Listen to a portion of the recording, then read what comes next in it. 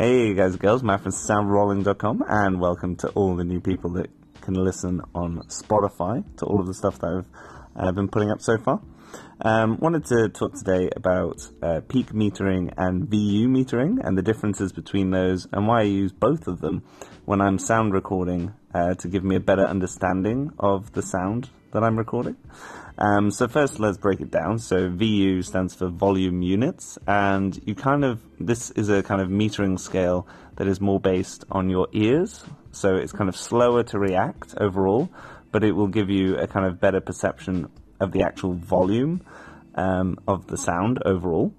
And then there's peak, and the peak is the highest point in the sound wave. And obviously because we're recording digitally, then you basically have to have it so that your highest point is less than the highest level on your sound recorder, because otherwise obviously you get this thing called clipping, where basically it's just wiping out anything that's kind of louder, and then you get into all sorts of types of distortion and other bad things. So using a combination of both of those two together, what you're able to then kind of decipher from this is basically the loudest point, but also the general volume of it. So if I click, then that would come up really, really high on a peak, but not so much on a volume meter.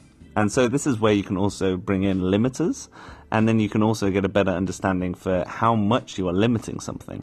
For instance, if I start limiting my voice very heavily, the difference between the kind of VU and the peak metering should be pretty close. I mean, maybe we're a couple of decibels ahead, depending on the kind of tone of your voice.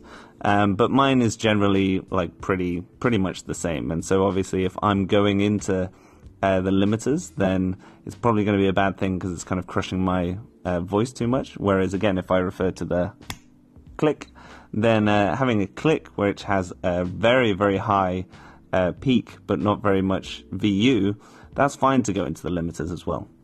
So that was kind of a very quick overview of just why I use both VU and peak metering.